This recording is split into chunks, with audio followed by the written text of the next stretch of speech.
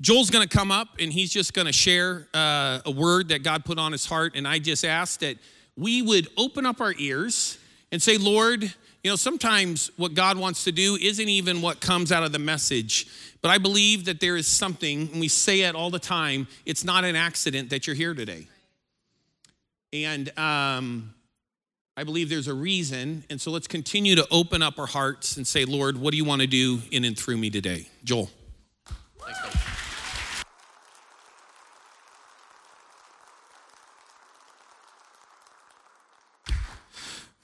Well, hey, good morning, church. How's everybody doing in the house today?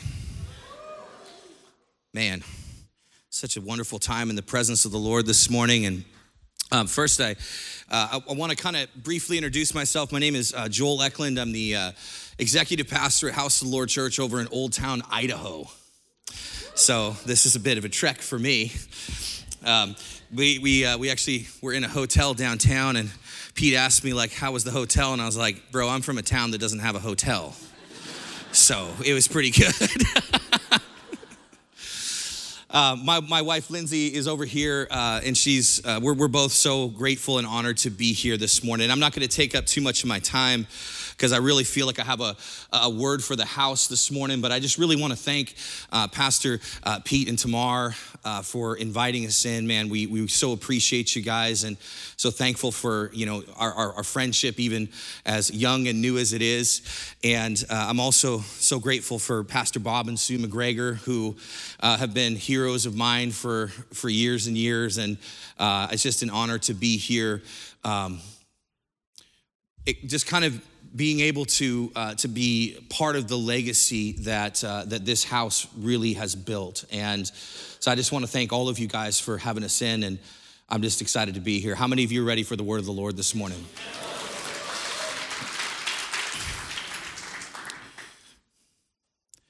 Hey, how many of you have ever gone into a different church?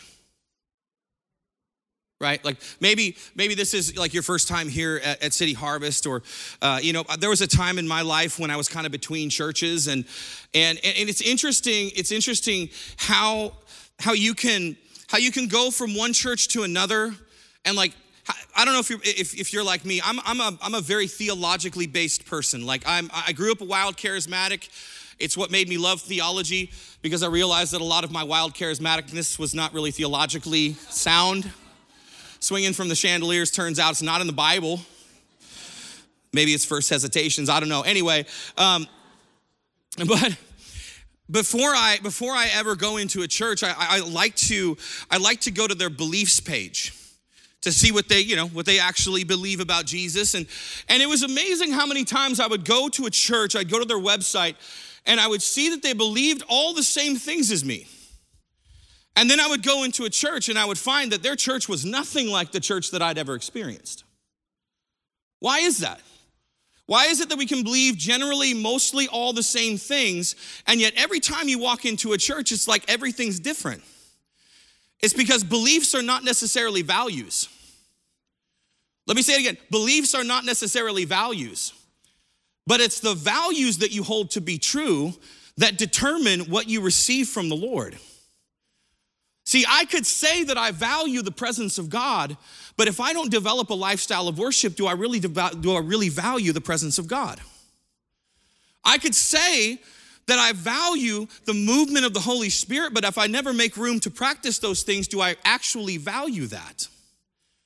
In the same way, I could say that I value saving money, but if my savings account reads 0.00, do I actually value that? See, your beliefs are the things that you believe. Your values are the things that you practice. I'm going to take you this morning, and we're going to talk about the story of two different men. One of them, actually both of them are going to be probably kind of obscure, so I'm going to take you through it a little bit this morning. It's the story of two different men. The first is a man named Obed-Edom, and the second is a man named Abinadab. Obed-Edom and Abinadab. If you've got your Bible this morning, I'd have you turn. I'm going to take you to two different passages of Scripture. The first one is 2 Samuel chapter 6, verses 8 through 11. I'm reading out of the Christian Standard Bible. If you don't have that, no big deal. Just follow along with me. And it starts like this. David feared the Lord that day. Let me give you a little context before I continue reading on. David feared the Lord that day. If you read previously to this scripture, the Ark of the Covenant, which if you're not sure what that is, it was in the tabernacle period. The Ark of the Covenant was one of the central pieces of worship in Israel. It generally served, and I'm gonna say generally because we could probably get, Brother Bill Scheidler up here and he could give you all the reasons that the ark, all the things that it did. But I'm going to give you two basic reasons that the ark existed. The first one was this. It was to carry the covenant promises of God.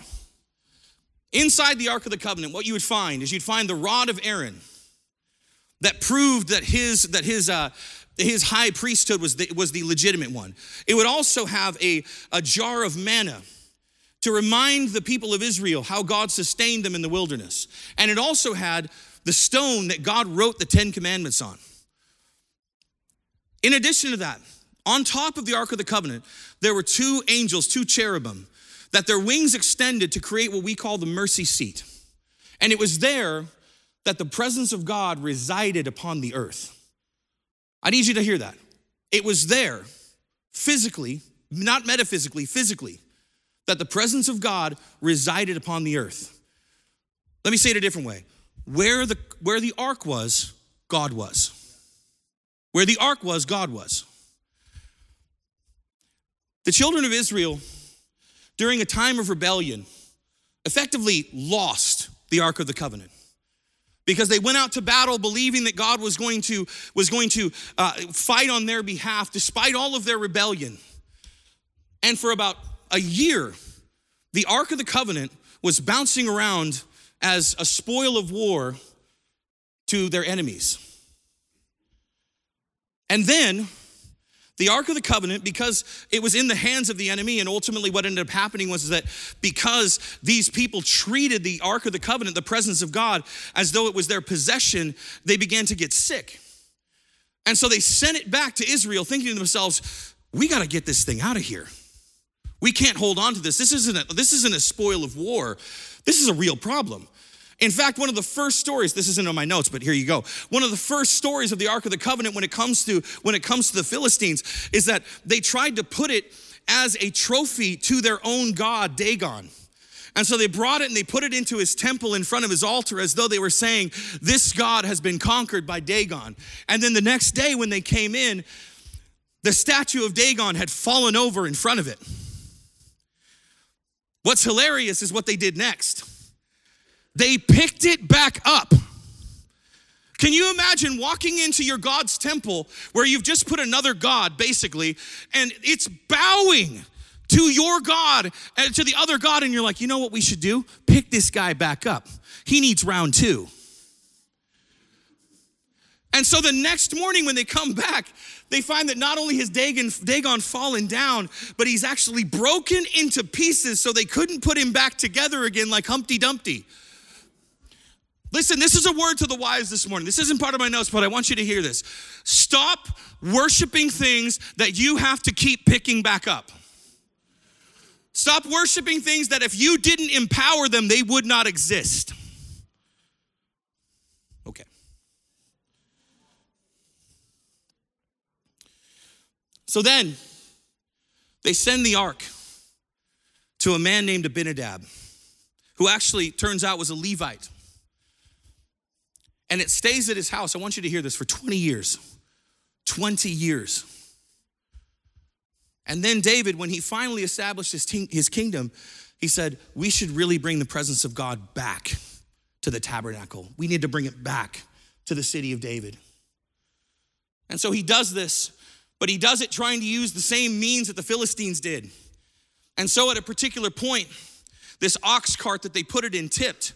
And a man named Uzzah, who was the son of Abinadab, reached out his hand irreverently to try to stabilize the ark, and the Lord killed him. And this is David's response.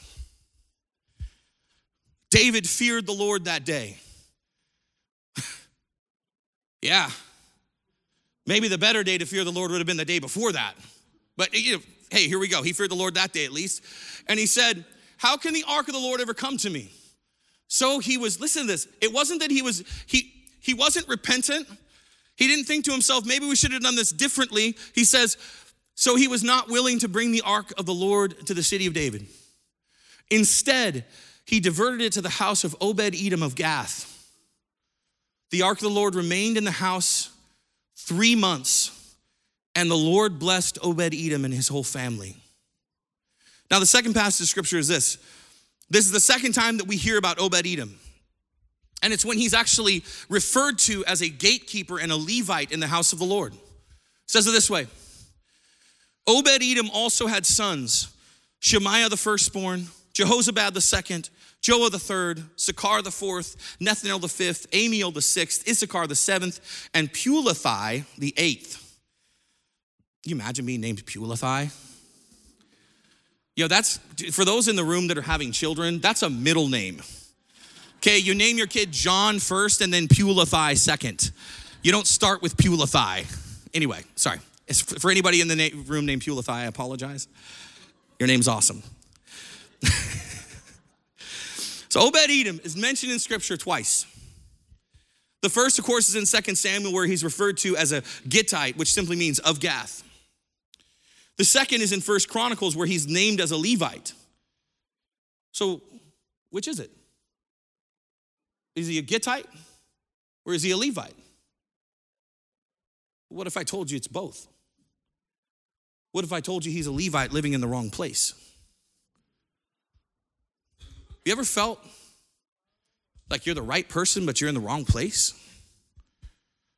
You ever felt like maybe the lifestyle you're living isn't sinful, but there's something missing? Like you could look at your life and you could say to yourself, by my behavior, I don't feel like there's something wrong with me. But for whatever reason, my feet are not set. I don't know what I'm doing here. Imagine then for a moment that you're a Levite. Now, if you don't know what the Levites were, they were the priestly class. They were the priestly tribe of Israel. They were the only ones who had the right to minister to the presence of God. In fact, that was the only thing that they were supposed to be doing, or say the primary thing. But moreover, their entire inheritance, they didn't get the land everybody else got. They didn't get all the goods that everybody else got. What did they get? They got God. Now, to the person in the room that has a particular spiritual affinity, when I just said that, something leapt within you.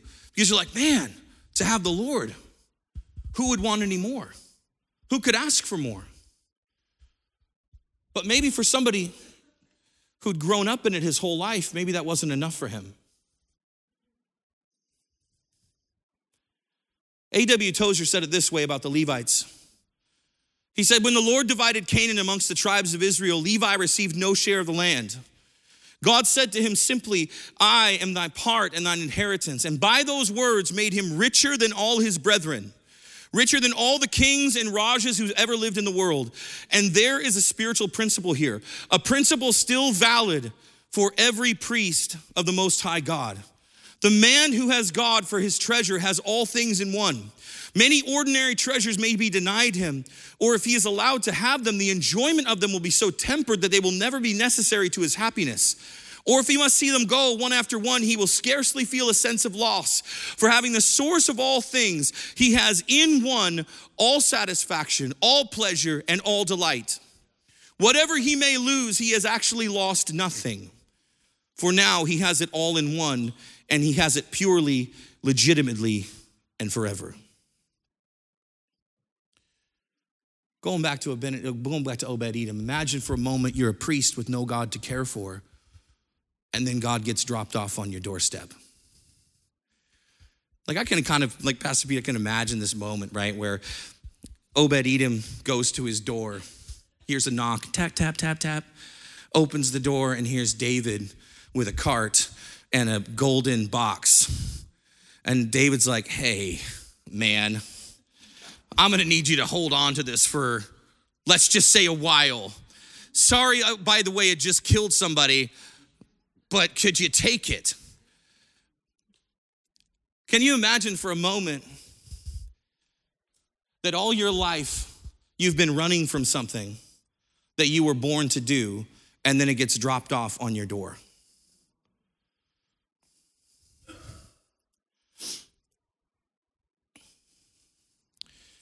Interestingly, he wasn't the first priest whom God had showed up to his door.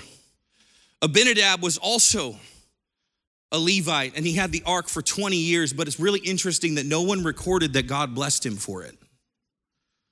No one ever recorded that people were beating down Abinadab's door to get the blessing of the ark. I wonder why that was. Like, what was the difference between a guy who had the same ark, the same presence, the same God in his household, and he had the same priestly duty, but for whatever reason, in 20 years, no king, no judge, no leader had ever showed up to his house and said, hey, can we get that back? In fact, see, even though Obed-Edom's story continues, Uzzah, the son of Abinadab's story ends early because he was so familiar with the presence of God that he didn't revere, respect, or fear the Lord anymore. Now, speculation is not always the best preaching device, but when something is inferred in Scripture through judgment or blessing, it's generally pretty safe to use it. Perhaps Abinadab had taught his sons to tolerate the presence of God. That's why in 20 years, no one else was clamoring to house the ark. Because who wants to really bless somebody who just tolerates you? Now, many of you, we all just came out of the Christmas season, right? And for those of us that are able, we kind of have these extended, like gift lists, right? And sometimes those go outside of our family. But I tell you, the friends that I'm not always all that stoked to get extra presents for is people that I know just tolerate me. Like, I didn't think to myself when I was putting my Christmas list together, man, that guy Jake, I should really get Jake a present because he tolerates me really well. Like, he just loves to tolerate me.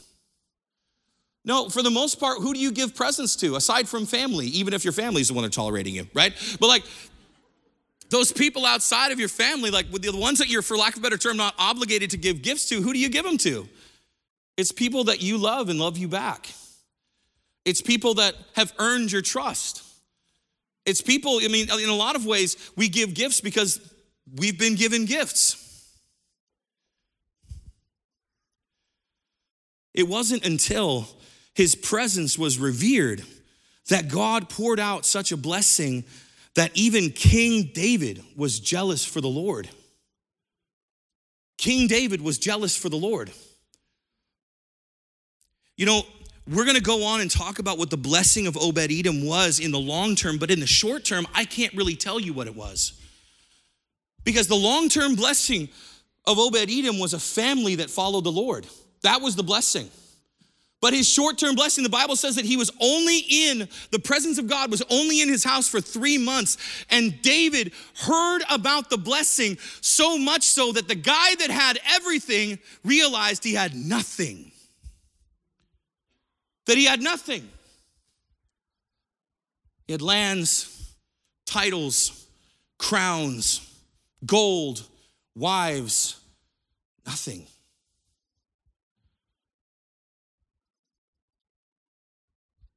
I can't even imagine, having experienced the presence of God, I'll be honest with you, friend, I cannot imagine a life without it. What's interesting is that David's first encounter with the presence of God. Like, I think sometimes we put David up on a pedestal because he's, God's man. He's, man after God's heart and all this kind of stuff. What's interesting is, the first time that David actually came face to face with the presence was when Uzzah got killed. His actual first time in the presence of God was when he treated the presence so irreverently that it cost someone else their life. He was so afraid of the presence of God. Hear me, I need you to hear this. He sent it back to God's enemies. He sent it back to Gath.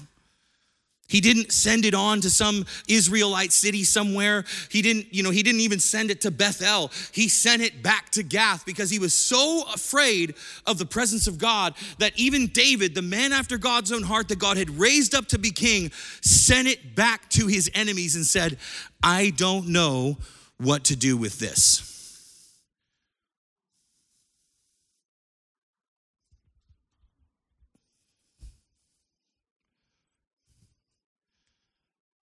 And this same David, 3 months later, that was so afraid of the presence of God that he sent it to his enemies, heard of the blessing of Obed-Edom's house, and it made him so jealous for the Lord that he learned the fear of the Lord. Like he learned it. Friend, I got to tell you that the fear of the Lord can be learned. It can be learned. Because the blessing of the presence of God is so great that it should overcome your fear. Listen, I'm thankful that we don't have the same covenantal things that the Old Testament does. I don't have to have the same fear that if I do something wrong or I don't say exactly the right words that, it might end my life. But I'm telling you that David was so impacted by what he heard coming out of Obed-Edom's home that he finally said, you know what? The risk is worth the reward. The risk is worth the reward. And that's because when the glory falls, you don't need to advertise. We had a service a couple of months ago in our church that was so powerful.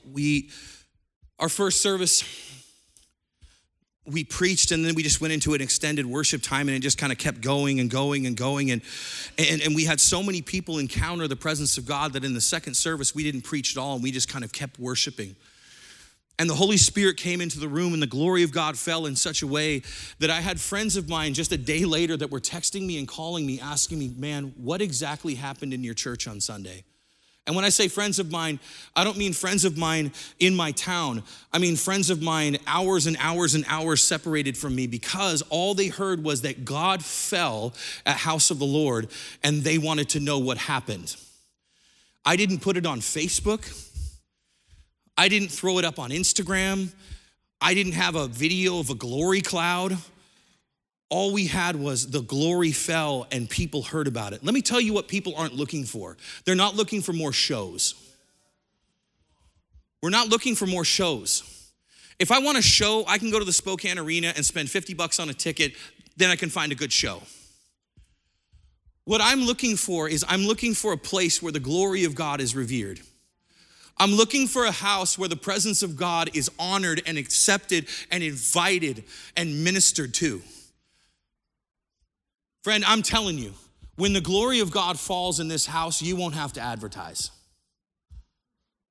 Because people are looking for the glory. It's what we were born for. As I said, in fact, in a real way, Obed-Edom taught David to fear the Lord. See, the same David who packed the ark into a cart 3 months previously returned with an entire Levitical entourage. Not only that, but the Bible records this in 2 Samuel 6, verses 13 to 15. It says, oh no, I lost my place. There it is. When those carrying the ark of the Lord advanced 6 steps, he sacrificed an ox and a fattened calf. David was dancing with all of his might before the Lord, wearing a linen ephod, and he and the whole house of Israel were bringing up the ark of the Lord with shouts and the sound of a trumpet. The distance, this is okay, I did a little bit of research because I wanted to know exactly what we were getting into here. The distance between the house of Obed-Edom and Jerusalem was about somewhere between 12 and 15 kilometers, or around, let's just say, 30,000 steps. If indeed David sacrificed an ox and a calf every 7th step, he offered the Lord around 10,000 burnt offerings over that span. He went from a guy who put the presence of God into an ox cart to a guy who in 3 months decided, let's do the exact opposite of that. Let's bring the Levites and let's go so far as to say that every 6 steps, which is the number of man, that I can't go farther in my own power. And so I'm giving the Lord an offering so that I can continue to go.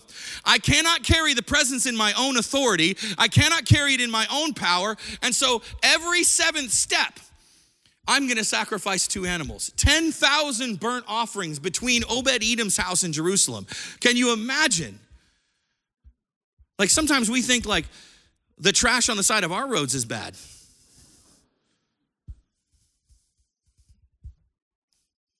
I'll be honest with you guys. If I was Obed-Edom and David showed up at my door looking for the ark, I'd be like, dude, kick rocks. You left it here.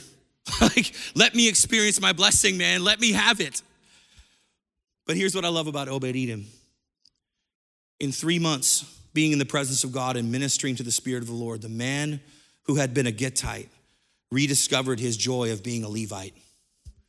See, whatever his reasons had been for leaving his promise, 1 Chronicles 26 records that he ended his life as a gatekeeper in the house of the Lord. I'm gonna go back to 1 Chronicles 26, 4-5. It says this, and Obed-Edom also had sons, Shemaiah the firstborn, Jehozabad the second, Joah the third, Sakar the fourth, Nethanel the fifth, Amiel the sixth, Issachar the seventh, Pulathai the eighth. For God blessed him. See, more than anything, what scripture communicated about Obed is that a man or a people who will revere the presence of God will reap the reward of their posture towards him.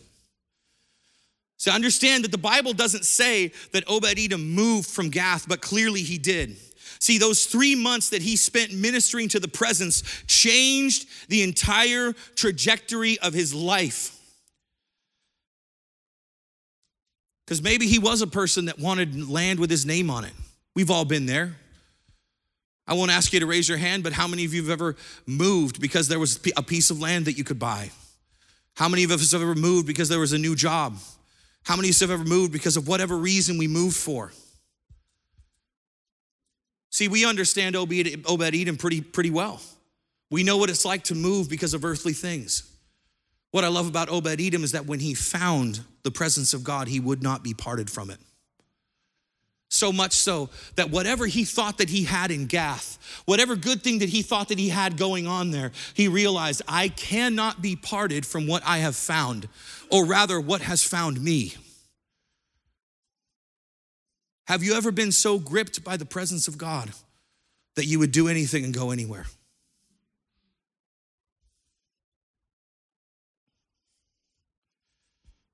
I promise I'm wrapping up right here, Pastor Pete. First Chronicles, we see that the musicians and the gatekeepers are partners in ministering to the presence of God. What's interesting is that Psalm 84 is attributed to the sons of Korah, among whom Obed-Edom is actually mentioned in 1 Chronicles 26. If you want to read the entire chapter, it actually says what delineation of these gatekeepers he was from. Now, how many of you have ever read the Bible so much that sometimes it loses the emotion of Scripture? Like, I think, there's nothing wrong with reading a lot of the Bible, by the way, but sometimes we can read it so much that it loses its meaning because we forget who wrote it, we forget why they wrote it, and we forget who it was written to. Psalm 84 is one of our probably most beloved psalms, right? Because we're like, yeah, better is one day, better is one day. Like, I grew up singing Better Is One Day, and I was like, yeah, better is one day. Ha!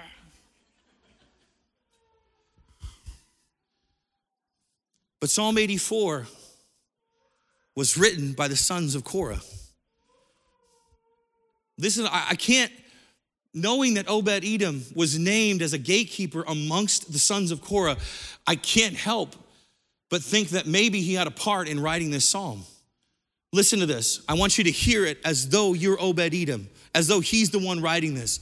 Better is one day in your courts than 1,000 elsewhere. Listen to this. I would rather be a doorkeeper in the house of my God than to dwell in the tents of the wicked. You ever wondered how the people that wrote the Psalms got the Psalms? Like, what an interesting comparison to somebody who's never dwelt in the tents of the wicked. Like, it's really easy to say, well, yeah, I'd rather be a doorkeeper than dwell in the tents of the wicked. If you've never dwelt in the tents of the wicked, how would you know? What if it was written by somebody who did? What if Obed-Edom realized lands, titles, inheritance, nothing. I have nothing. Can you imagine the scene when David takes the presence away from Obed-Edom? I can imagine, I'll be honest, like as a person who loves the presence of God, I can imagine going out to my door and just watching it go. Thinking, if I don't go with it, I'll never have it again. If I don't go, it won't stay. Can I tell you what the doorkeepers did? Is there somebody in the back real quick? Can you open that door for me? Just right there, right there.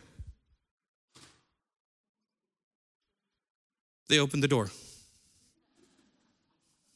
Thank you. They opened the door. This was not a highly exalted position. He wasn't becoming the high priest. He wasn't even really, he was just becoming a guy who opens the door and makes sure that nobody that's not supposed to be there crosses the threshold. He was a glorified security guard. He went from being a landowner to a security guard. But his confession of faith is, better is one day in your courts than 1,000 elsewhere. I would rather be a gatekeeper in the house of my God than dwell in the tents of the wicked. It's better to be in proximity to your presence than it is to be anywhere else.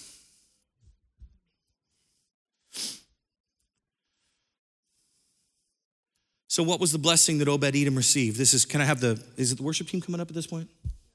Yeah, bring them on up. So what was it that Obed-Edom received? It was the richness of his family line.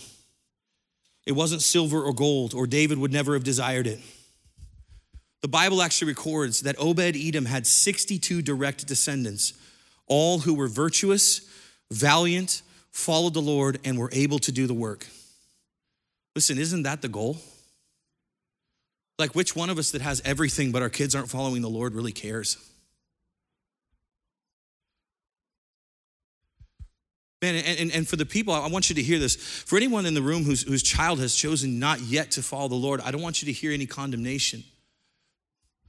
But what I want you to understand is that I imagine that David, given the fact that his family was so dysfunctional, would have given anything to have the blessing that Obed-Edom received. You think about all the stories of what happened after David's life and all of his sons and all the things that they did. I imagine David wistfully looking at the sons of Obed-Edom, wishing to himself, I wish I had that 3 months back. I wish I had that time back. Now, the beauty for you and I is that we don't have to limit God to a 3-month span because there's a physical limitation. The beauty is that you and I have every single day in which to build an altar to the Lord.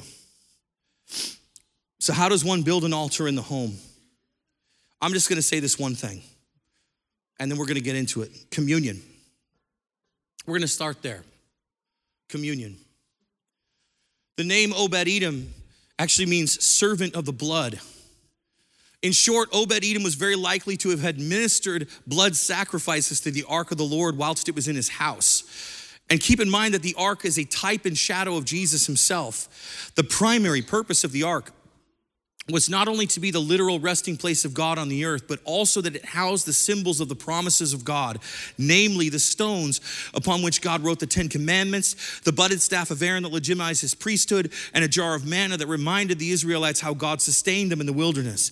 And likewise, Jesus is the physically manifested glory of God and the carrier of all God's fulfilled promises. 2 Corinthians 1:20 says, for all the promises of God find their yes in him.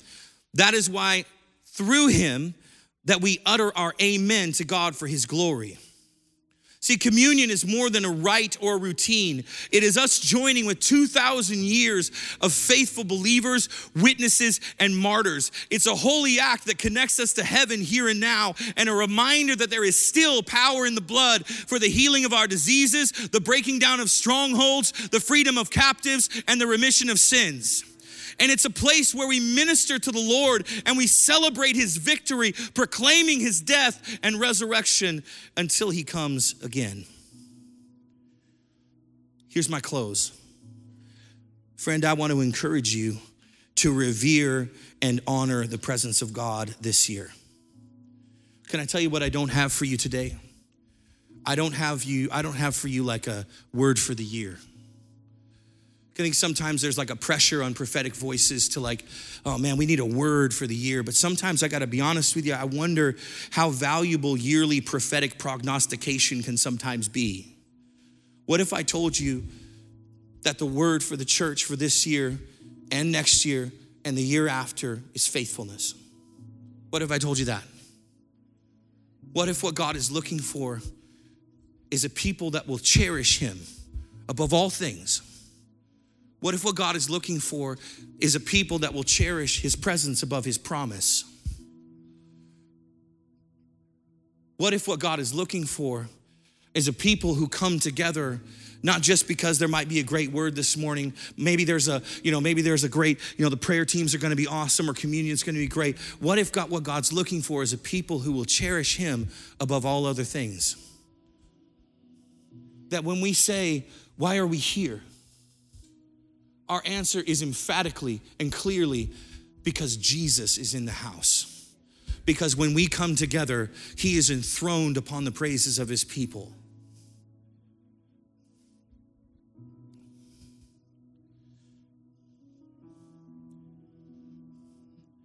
We're gonna take some time and just enter into communion. Pastor Pete, did you wanna? You good? Okay. I just wanna take some time this morning, and then here's how we're gonna do this. This is not like a, heal the sick, like cleanse lepers, cast out demons kind of altar call. I love those, by the way. But what I really want to encourage us to do this morning is, can we just abide in the presence of the Lord? Can we honor the fact that the King is in the room right now? Friend, the beauty is we don't have a 3-month span. We have today and tomorrow and the next day and all of eternity. But it starts right now. I want to encourage you as we take communion, as we get back into worship, can we practice revering the presence of the Lord today? Heavenly Father, I thank you. I thank you that you're so worthy. I thank you, you're so worthy. I just want to read this passage of scripture and then we're going to take communion, I promise. This isn't even a communion passage, but I felt really strongly this morning that I was supposed to read it. This is out of Revelation chapter 5, starting in verse 8, and it says, when he took the scroll, the 4 living creatures and the 24 elders fell down before the Lamb. Each one had a harp and golden bowls filled with incense, which are the prayers of the saints. And they sang a new song. You are worthy to take the scroll and to open its seals, because you were slain and you purchased people for God by your blood from every tribe and language and people and nation. And you made them a kingdom and priests to our God, and they will reign upon the earth. And then I looked and heard the voice of many angels around the throne, and also the living creatures and the elders, and the number was countless thousands plus thousands of thousands. And they said with a loud voice, worthy is the Lamb who was slain to receive power and riches and wisdom and strength and honor and glory and blessing.